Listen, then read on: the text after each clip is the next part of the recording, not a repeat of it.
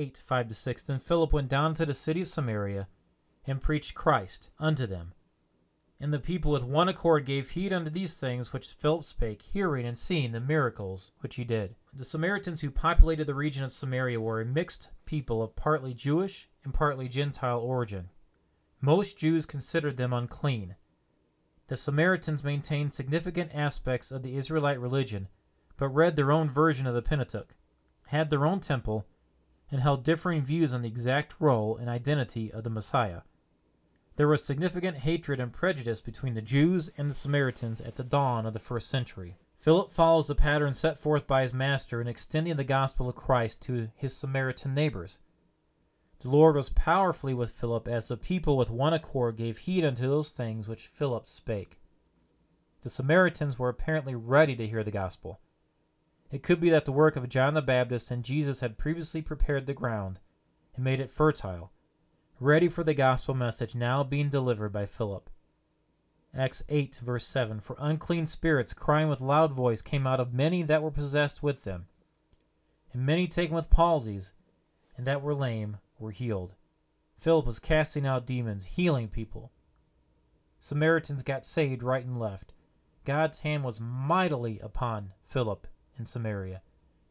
The Samaritans were attentive because of the exorcisms and healings being done by Philip through the power of the Holy Spirit.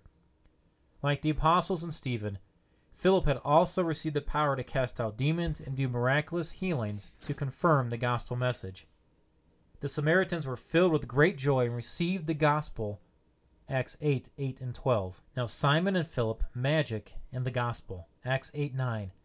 But there was a certain man called Simon, which before time in the same city used sorcery, and bewitched the people of Samaria, giving out that himself was some great one. Before Philip had arrived, Simon had been practicing sorcery in that city and had been amazing the people, all the while claiming to be someone great.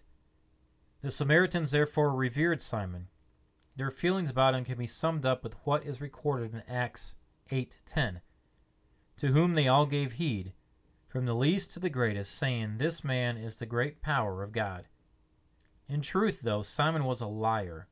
He was a false prophet. He had been deceiving the Samaritan people. False prophets receive praise as fuel for their own selfish egos. True prophets, on the other hand, faithfully exalt the cross so that people's faith might not be based on human wisdom, but on God's power. Surprisingly, Simon himself believed, verse 13. But while at first this seems to be an amazing victory for the kingdom of God, it soon seems that Simon did not genuinely believe. After Simon was baptized, he was noticeably amazed at the signs and miracles being performed through Philip. And based on Peter's later rebuke to Simon, verses 20 to 21, and his statement about Simon's wicked heart and need for repentance and forgiveness, in verses 22 to 23, it is safe to assume Simon had an insincere faith. J. Vernon McGee had this to say about this. Simon believes he is baptized, and he becomes a friend of Philip. You would certainly think he was a real child of God. However, he is not converted. We will see that there are also others who are professing believers, but they are not born again. They have head knowledge. They go along with the crowd, but they are not saved. Although they have been baptized with water, they have not been baptized in the church of Jesus Christ by the Holy Spirit. And I'd say this is very true as of today as well. If people make professions of faith, they'll have the head knowledge.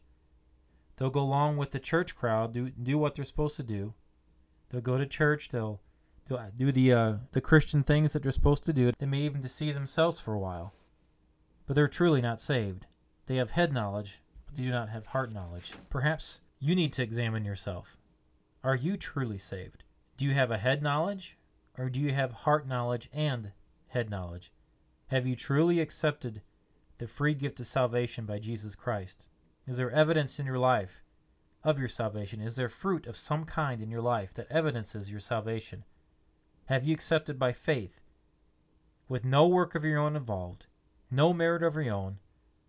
For it is by faith and not by works that you accept the free gift of Jesus Christ, that you accept that he paid the penalty of your sin. He died in your place. He shed his blood to pay your sins, to wash your sins away. He washed you with his own blood. You just need to accept that free gift.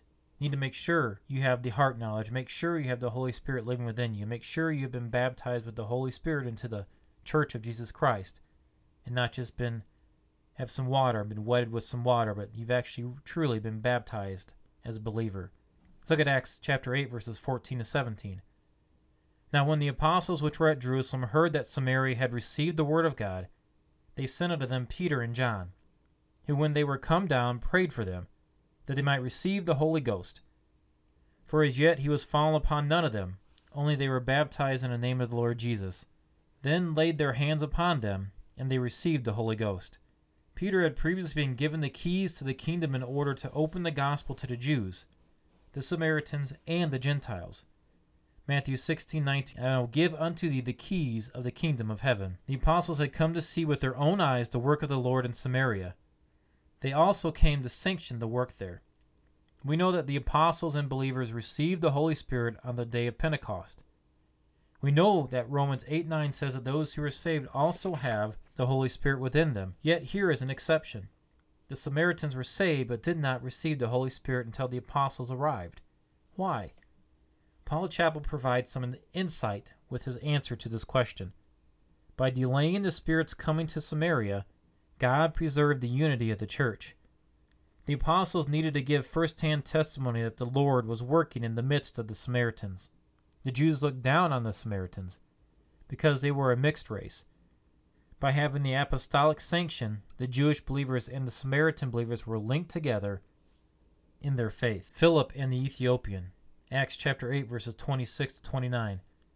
And the angel of the Lord spake unto Philip, saying, Arise, and go toward the south unto the way that goeth down from Jerusalem unto Gaza, which is desert. And he rose and went, and behold, a man of Ethiopia, an eunuch of great authority under Candace queen of the Ethiopians, who had the charge of all her treasure, had come to Jerusalem for to worship, was returning, and sitting in his chariot, read Isaiah the prophet. Then the Spirit said unto Philip, Go near, and join thyself to this chariot. In chapters 8, 9, and 10, we find the record of three remarkable instances of conversion. Chapter 8 gives us the conversion of the Ethiopian eunuch, a son of Ham. Chapter 9 gives us the conversion of Saul of Tarsus, a son of Shem. And chapter 10 gives us the conversion of Cornelius, a Roman centurion, a son of Japheth. You will recall that the entire human race is descended from the sons of Noah, Ham, Shem, and Japheth. These three represent the ethnological and geographical division of the human race after the flood. We find in these three examples the gospel reaches out to representatives of these three divisions of the human family. You also notice from these examples that in conversions, three factors must be brought into focus before there can be conversion. All three of these are evident in these three representative conversions. Number one, the work of the Holy Spirit. The Holy Spirit had taken Philip to Samaria, where a great moving of the Holy Spirit had taken place. The Holy Spirit moved him down to Gaza, and again we see his moving in the heart of the Ethiopian. The Spirit of God had gone ahead to prepare the heart and also to prepare the messenger. We need the Holy Spirit to lead us. We need to listen to the prompting of the Holy Spirit to witness and to make confession. Number two, the Word of God. So then faith cometh by hearing, and hearing by the Word of God, Romans 10:17. The Spirit of God uses the Word of God to do the work of God in someone's life. And then number three, the man of God. The Spirit of God uses the man of God who delivers the Word of God to produce a Son of God, John 1:12, who was born again. We will see this in the record of the Ethiopian eunuch, Acts 8:30-31, and Philip ran thither to him, and heard him read the prophet Isaiah, and said, Understandest thou what thou readest? And he said, How can I, except some man should guide me? And he desired Philip that he would come up and sit with him. Matthew Henry had a comment along this line.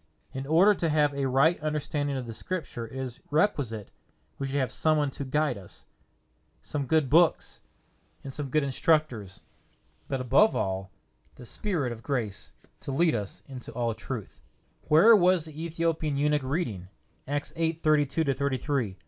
The place of the Scripture which he read was this: He was led as a sheep to the slaughter, and like a lamb dumb before his shearer, so opened he not his mouth. In his humiliation his judgment was taken away. And who shall declare his generation? For his life is taken from the earth. He was reading from the 53rd chapter of Isaiah. He was reading the 7th and 8th verses. It is obvious he must have been reading for some time, so it is obvious he must have read the preceding verses. He is despised and rejected of men, a man of sorrows, and acquainted with grief. And we hid as it were our faces from him.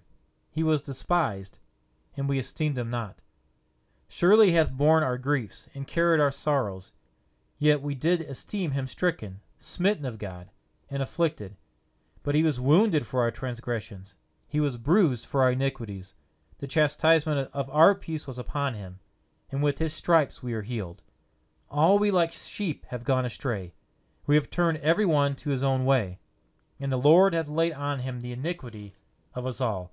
Isaiah 53, 3-6. What a great starting point. When we let the Spirit of God lead, how wonderfully everything opens up and falls into place just perfectly. The Spirit of God will take the things of God and make them clear. Acts 8:35. Then Philip opened his mouth and began at the same scripture and preached unto him Jesus. The Holy Spirit will use the Word of God. Conversion requires the Word of God.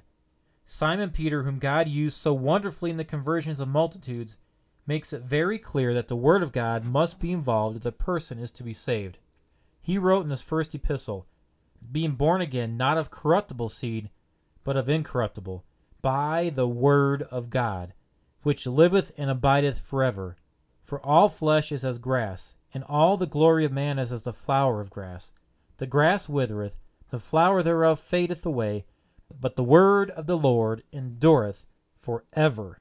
And this is the word which by the gospel is preached unto you. 1 Peter 1, 23-25. The Ethiopian eunuch then accepts Christ by faith as his Savior and asks Philip a question. Acts 8:36-39. And as they went on their way, they came into a certain water. And the eunuch said, See, here is water. What doth hinder me to be baptized? And Philip said, If thou believest with all thine heart, thou mayest. And he answered and said, I believe that Jesus Christ is the Son of God. And he commanded the chariot to stand still. And they went down into the water, both Philip and the eunuch. And he baptized him. And when they were come up out of the water, the Spirit of the Lord caught away Philip, that the eunuch saw him no more, and he went on his way rejoicing. The Spirit of the Lord brings Philip to the Ethiopian eunuch. The Ethiopian eunuch sees Philip. Philip preached to him Jesus, expounds upon Isaiah chapter 53, Jesus. The Ethiopian eunuch gets saved. They stop. The Ethiopian eunuch gets baptized. Philip gets taken away. The Ethiopian eunuch saw Philip briefly.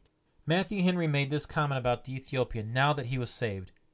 He rejoiced that he was joined to Christ, and he had these good tidings to bring to his countrymen, as well as the prospect of bringing them into fellowship with Christ, for he returned not only a Christian, but a minister.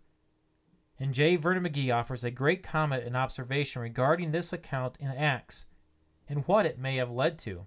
J. Vernon McGee said this, Philip is snatched off the pages of Scripture. He is not needed here any more. The Ethiopian rides off the pages of Scripture in his chariot. He went on his way rejoicing. Now what about this man? The first great church was not in the United States, nor was it in Europe, nor was it in Jerusalem, nor was it in Asia Minor. The first great church was in northern Africa. The Ethiopian evidently went back, and through his witness and influence, a church was began.